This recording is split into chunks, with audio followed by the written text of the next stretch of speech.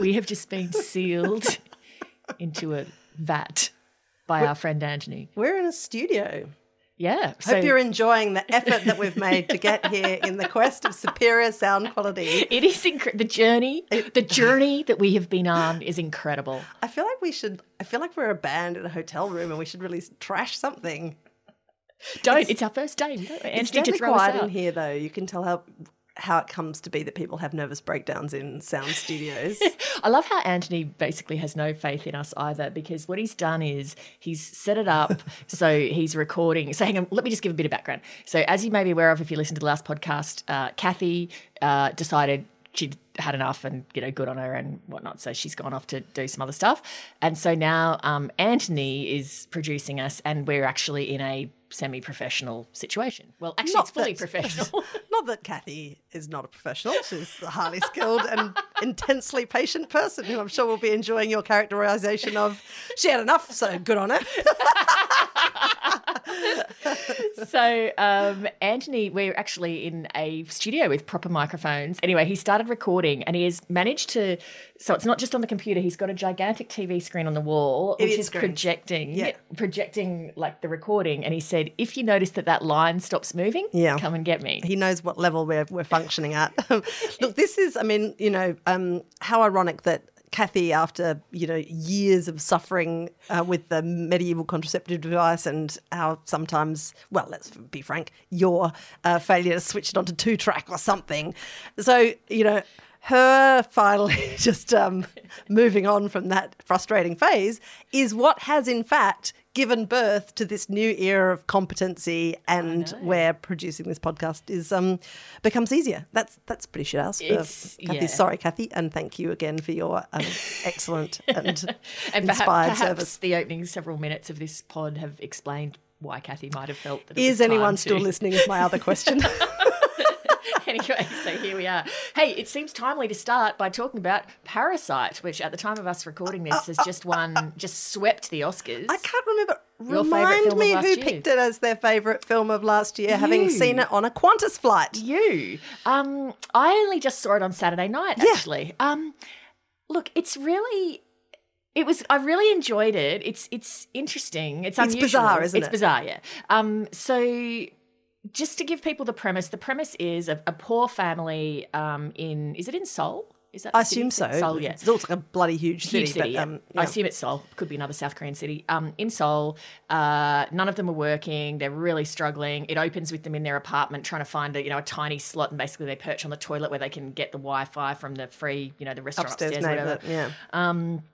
They're in a basement too. And they're in a so basement, yeah. It's pretty rough. Grungy. They're looking at people's feet all day. Yeah. And so the son, a friend is going off somewhere and he says, hey, I tutor the daughter of a really rich family. You should take over the job, which so the son gets this break and he does. And when he arrives there, he sees, I think there's some opportunities here to get the rest of my family some work. And it basically goes from there.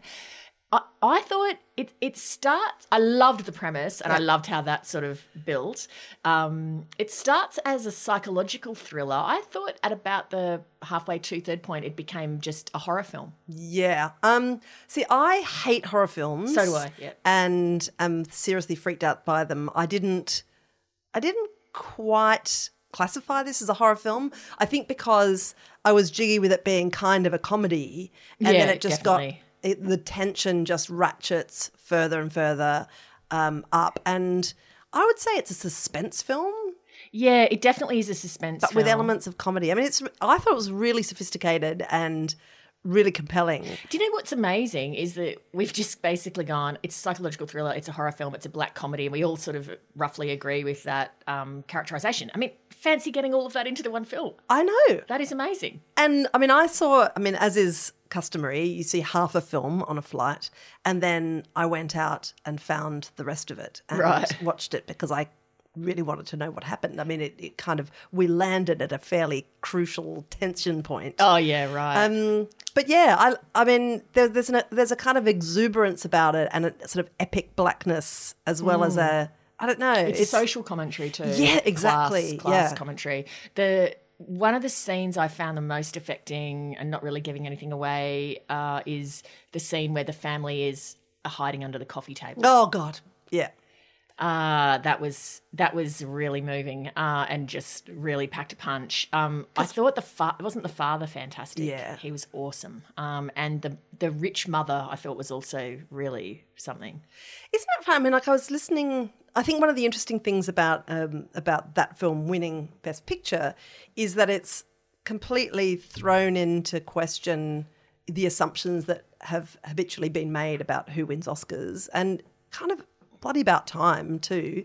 I mean, I remember I was listening to whichever, I can't remember, US film expert that Fran Kelly had on the morning of the Oscars, and Fran was saying, well, what about, he'd just finished explaining how no female director should be offended or annoyed that none of them was nominated for Best Director, because some films made by women had been nominated for Best Picture, and also they would have got a bump, in ticket sales. Also, so, like, really, it's a merit. It's a merit process. It's a merit process. It's a merit yeah. process. So there shouldn't be any female directors, annoyed or upset or feeling, jerked around by the fact that not one of them made it to the Best Director, even though a bunch of them made it to Best Picture. Anyway, Lala.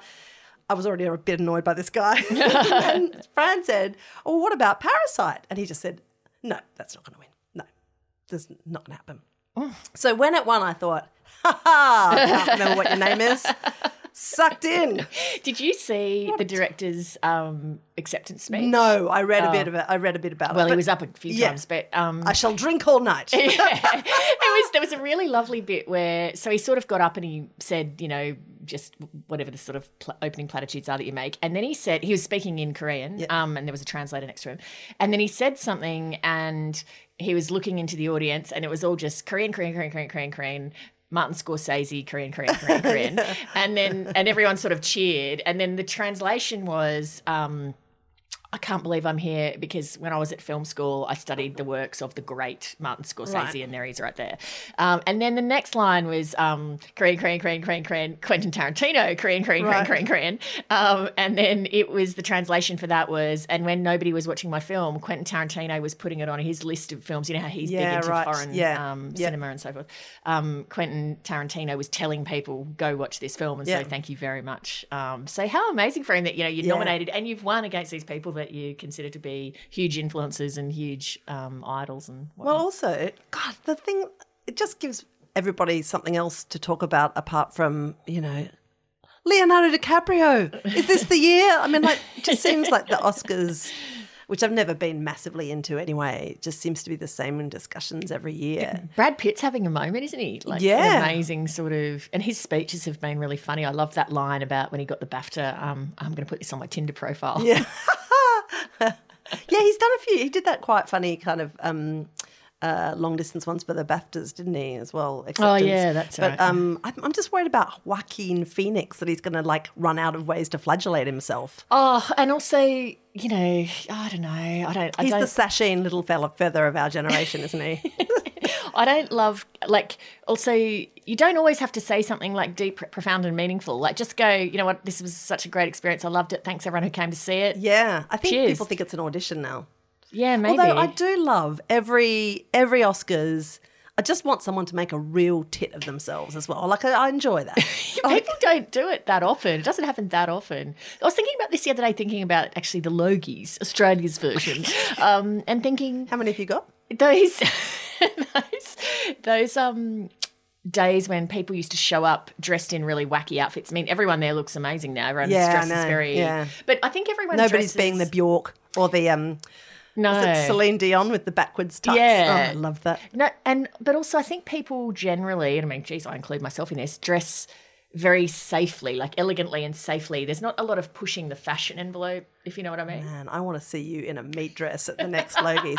Actually, it need to be plant-based, I think, just to catch the zeitgeist. A tempeh dress. Lee Sales a knockout in floor-length tempeh. I can be drinking that plant water that you're now into. Actually, tofurkey. Mate, I ate tofurkey last week. It's delicious. Really? I yield to no one in my secret, shameful admiration for tofurkey. Do you know, somebody was telling me, I was just in London at the end of my holidays and I was noticing there. God, would you shut up about your overseas holiday? Somebody was I was noticing, like, my God, the trend towards plant-based stuff there is really in your face, like really everywhere. Right. And somebody was saying to me, I haven't read it, but I just thought I'd check if you have. The New Yorker had a piece about the quest for the perfect hamburger. Like Oh my God, and have you read bleed. it? Yeah, I did. I read that. Yeah, and they make one that bleeds. Is it beetroot that makes it's it? beetroot that makes it bleed. And look, by the end of it, I wanted to eat that burger.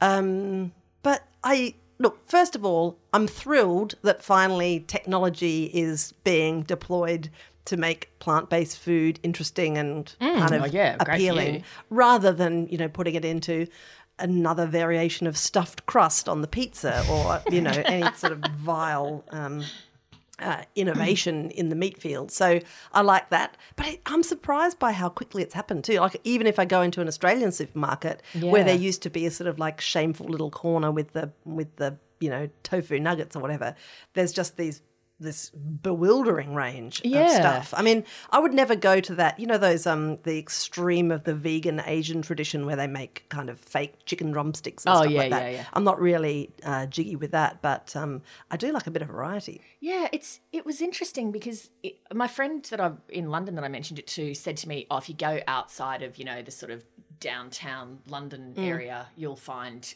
you'll be back into McDonald's and Kentucky Fried Chicken and all that stuff.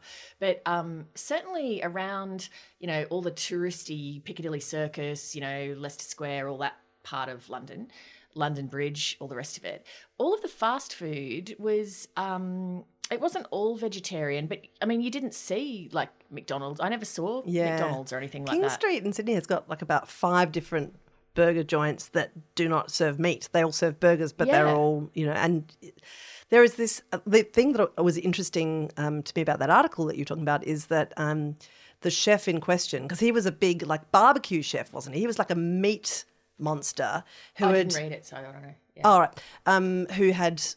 Who was like absolutely shamed by vegans, and then a couple of years down the track set up this vegan burger joint sort of as a challenge.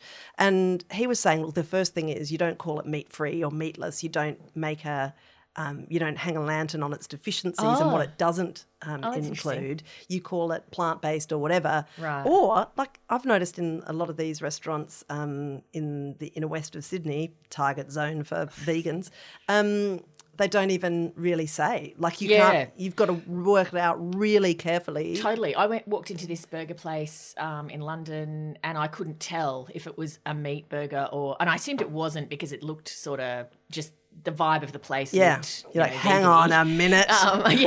But I just got their basic burger and then I thought from the taste of it that it was vegetarian, but I couldn't entirely swear. I mean, and that says everything, doesn't it? That I couldn't really wasn't quite certain if I was eating meat or not eating meat. So, hey, just speaking of food and London, somebody put this on the Facebook group for Chat 10.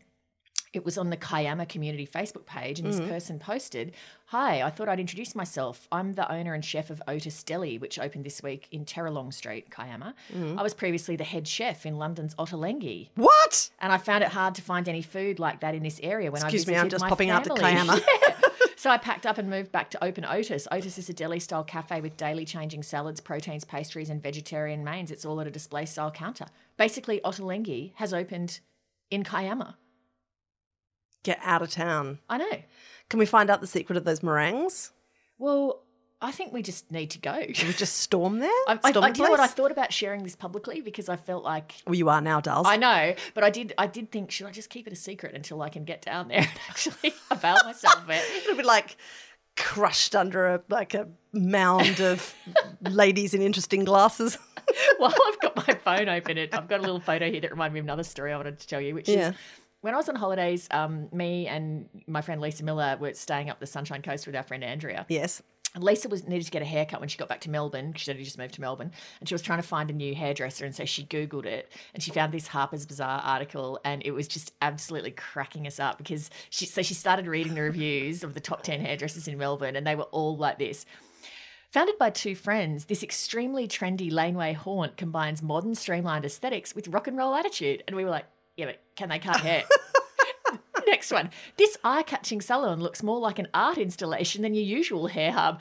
But can they cut hair? We were like screaming by the end of the article every time. Can they effing cut hair? We turned up there. We can do you a latte, skinny or whatever, but like, we got no scissors. We've got some plant-based burgers.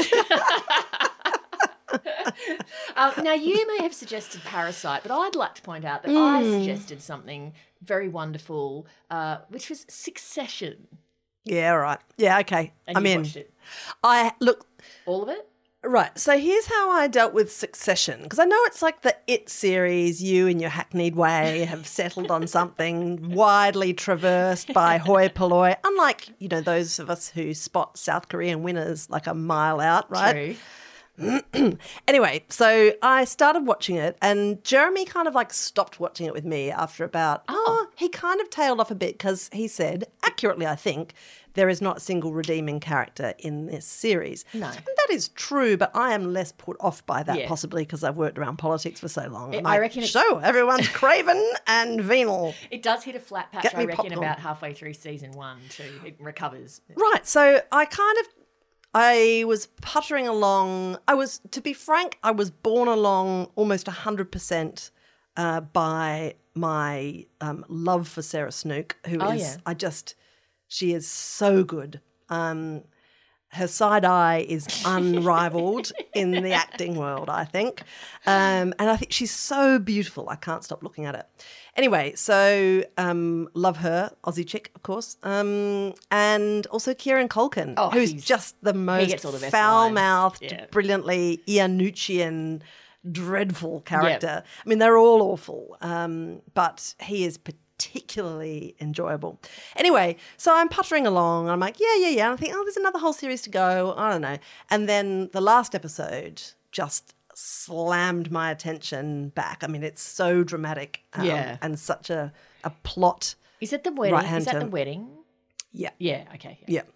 So then I'm just like, get me that next series stat. So I am motoring through that next series now. Right. And now Jeremy, because I had a few early nights, has sort of caught up. He went back to it because I persisted, and now he's right back in the traces again. So we are about to come back into simultaneous watching mode. So for the last couple of eps. Have you got this? Are you at this subplot yet with Roman and Jerry? Oh my God. Yeah, I am. I am there. That was one of my favourite sort of aspects of the show. I found that so hilarious. It's disgusting. It's so just good. So funny. Also, and I don't really have a view one way or the other about Brian Cox. I'm aware he has his devotees, but somebody only just told me the other day, I think it was Murph, that there's a whole bunch of videos on YouTube of him simply pronouncing Scottish whiskies. Oh, really? I don't even know who did. Maybe the Scottish Whiskey Council. I saw a couple of them, and it's just literally him sitting in an armchair like Dave Allen, and he's got this sort of glass of whiskey and a bottle in front of him, and he just has a sip, and he goes, Lefray. That's it. And his great voice, stupidly great useless. Scottish I know. accent. That's hilarious. There ought to be more of it. Really, really, very, very economically sized chunks on YouTube. Anyway. Remember at the start of Lost in Translation when Bill Murray's doing the Japanese whiskey, Suntory time, or whatever he's got to say, a million different ways. Yeah, booze adverts have sort of, thanks to Lost in Translation, taken on this patina of humiliation, haven't they? Yeah, exactly. Thanks to that. When you next start doing booze ads, I'll know. Yeah. You've fallen on the hard times. Exactly. Yeah, only putting them to air in, Malaysia or something. I don't know, Malaysia would be a bad place. Doing Polish vodka ad. Yeah, actually, go to a drunken country, where they drink to forget. Are you enjoying Chat 10 Looks 3? Is this pointless ad giving you an opportunity to make a cup of tea? Well, you are welcome. If you do enjoy our company, you can interact on just a dizzying array of online platforms. You can go to our website, chat10looks3.com, where you'll have all the show notes from every show we've ever done. Thanks, Brenda. There's also a little link through to a bookshop called Bedside Table, where you can purchase, if you'd like, any of the books that we've talked about on the podcast. You can also find merch if Gwen has been up to her terrible tricks and putting together diabolically hilarious merchandise. Can you make this a bit snappier? It's going to take us over the 30 minutes. Oh my God. Are you for real? Anyway, you can catch us on Instagram, on Twitter, or join the Facebook group, which is, well, that's just something completely else indeed.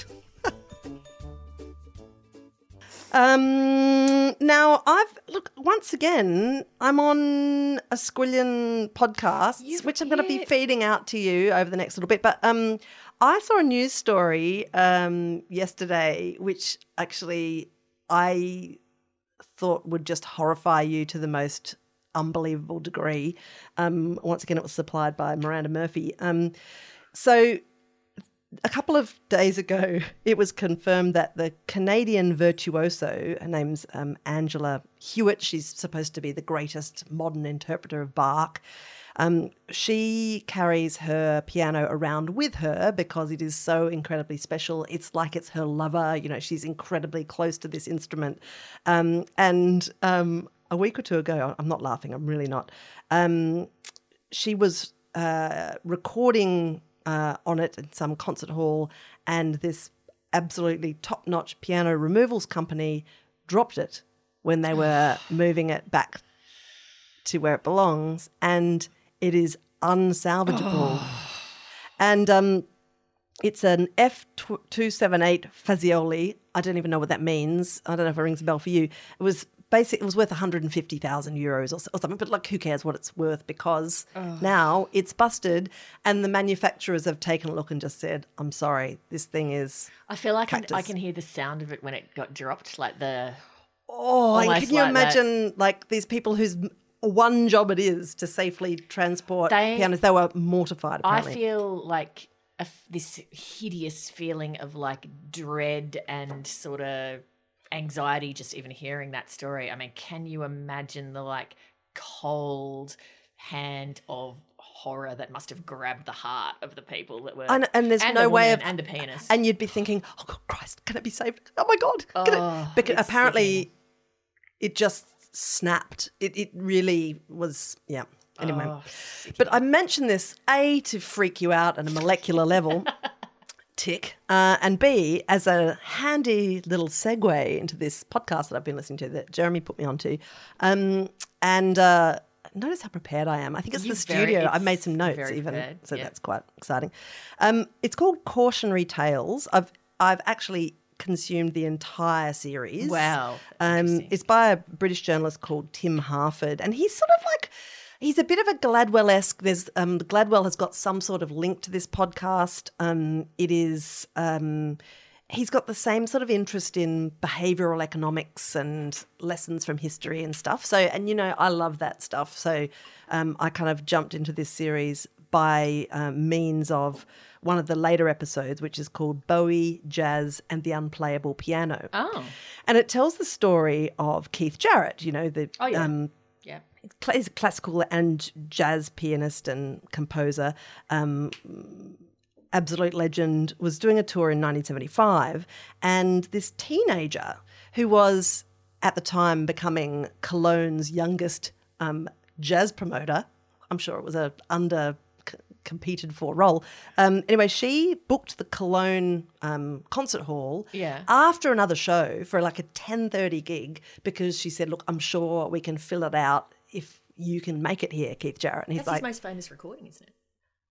Okay. Yeah. So he turns up as the hall is emptying from the previous show and finds that instead of installing the piano that he had requested, they'd mistakenly brought this mini baby grand that hadn't been played for 2 years and was an absolute mess. Oh my God. So he sits down, has a bit of a plinkety plonk and just loses it.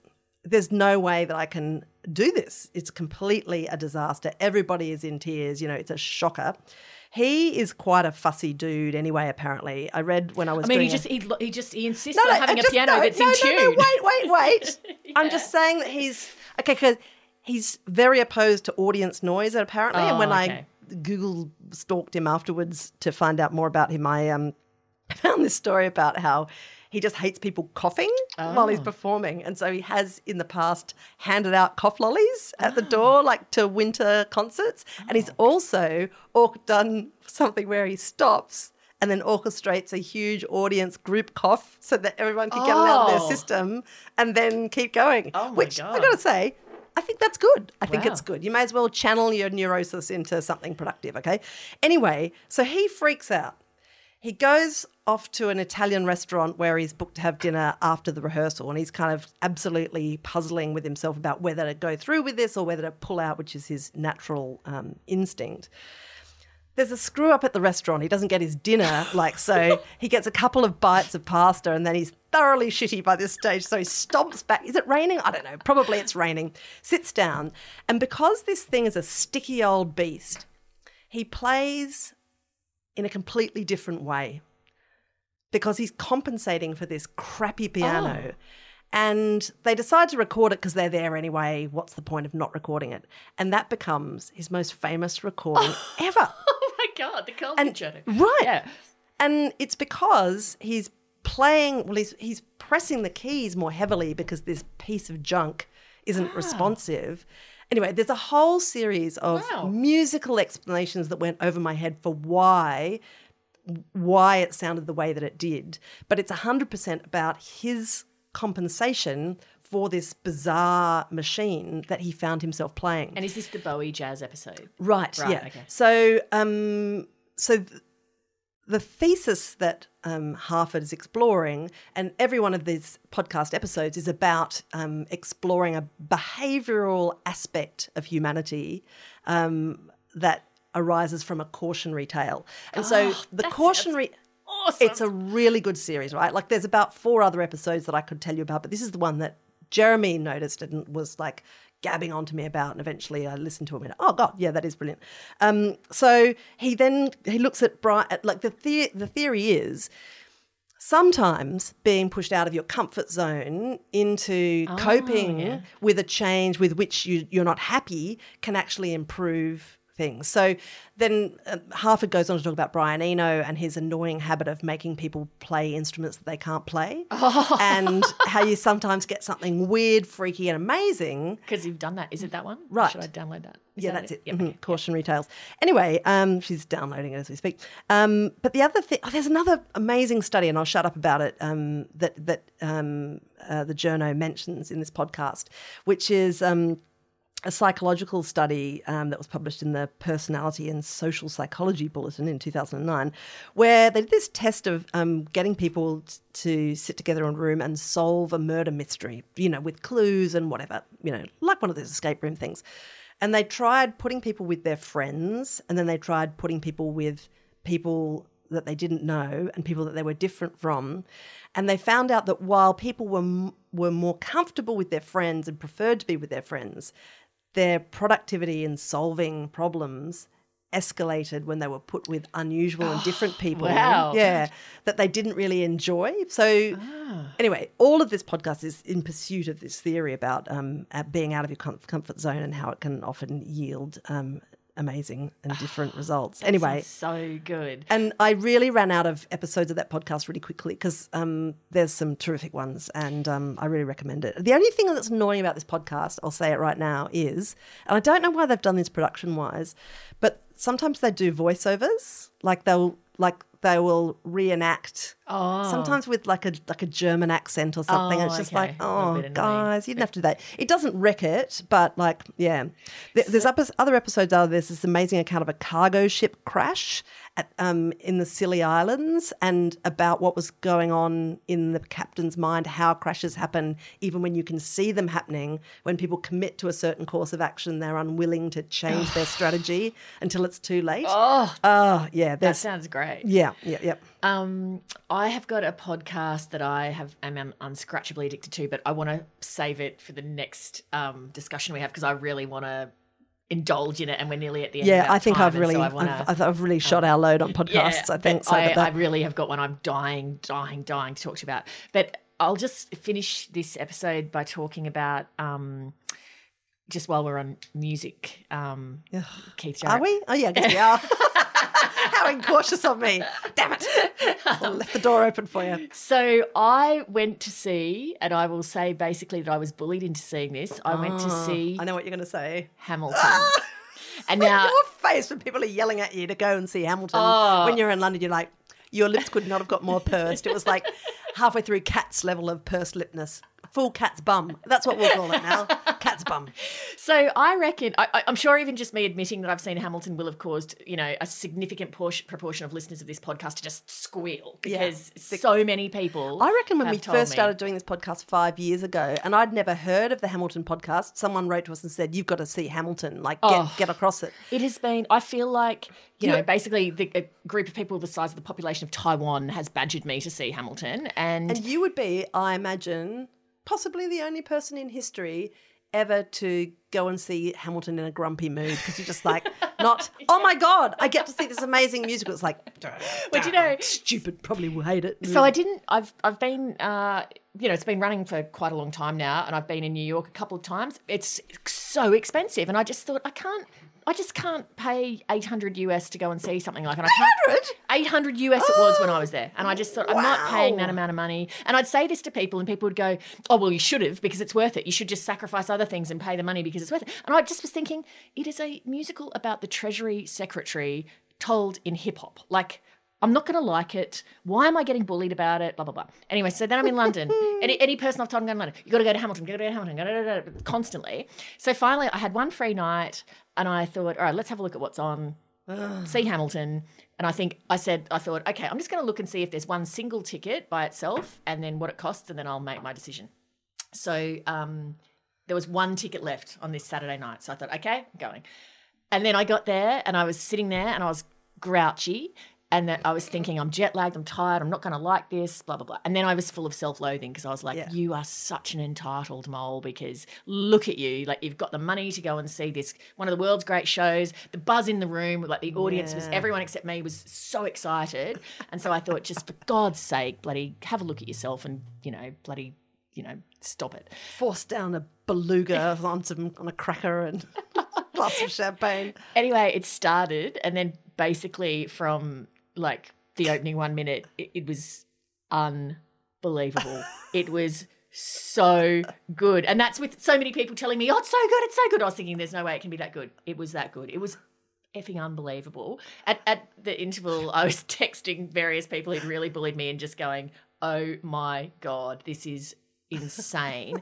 And since I loved it so much, there were certain tunes that as soon as they came on, I just thought, well, I'm going to be singing that for a week. So just to give, for people who know the soundtracks, people are such devotees, the Kings one with that da da da da da da da da da da da da. As soon as I heard that, I thought, oh, that's going to be in my head forever. And so I got the soundtrack when I came out, and then I've since been actually going through the book of it. Of course you have. To understand. My mind just boggled when I was watching it. Like, how did Lin-Manuel Miranda get this out of his head onto paper? But even more, how did they get this off paper onto stage? Like, it was... And the thing that was incredible too was it was an absolute revelation how well hip-hop lent itself to a musical, because hip-hop's basically a narrative and the musical is like stories told through song. So actually hip-hop works brilliantly for a musical. And Alexander Hamilton was this immigrant to New York who was this sort of scrappy, sort of brash dude. Yeah. And so his vibe sort of fits really well with hip-hop as well. So, and then of course everyone on stage was just so unbelievably talented. Note, Sales is now sales-splaining why this is so good.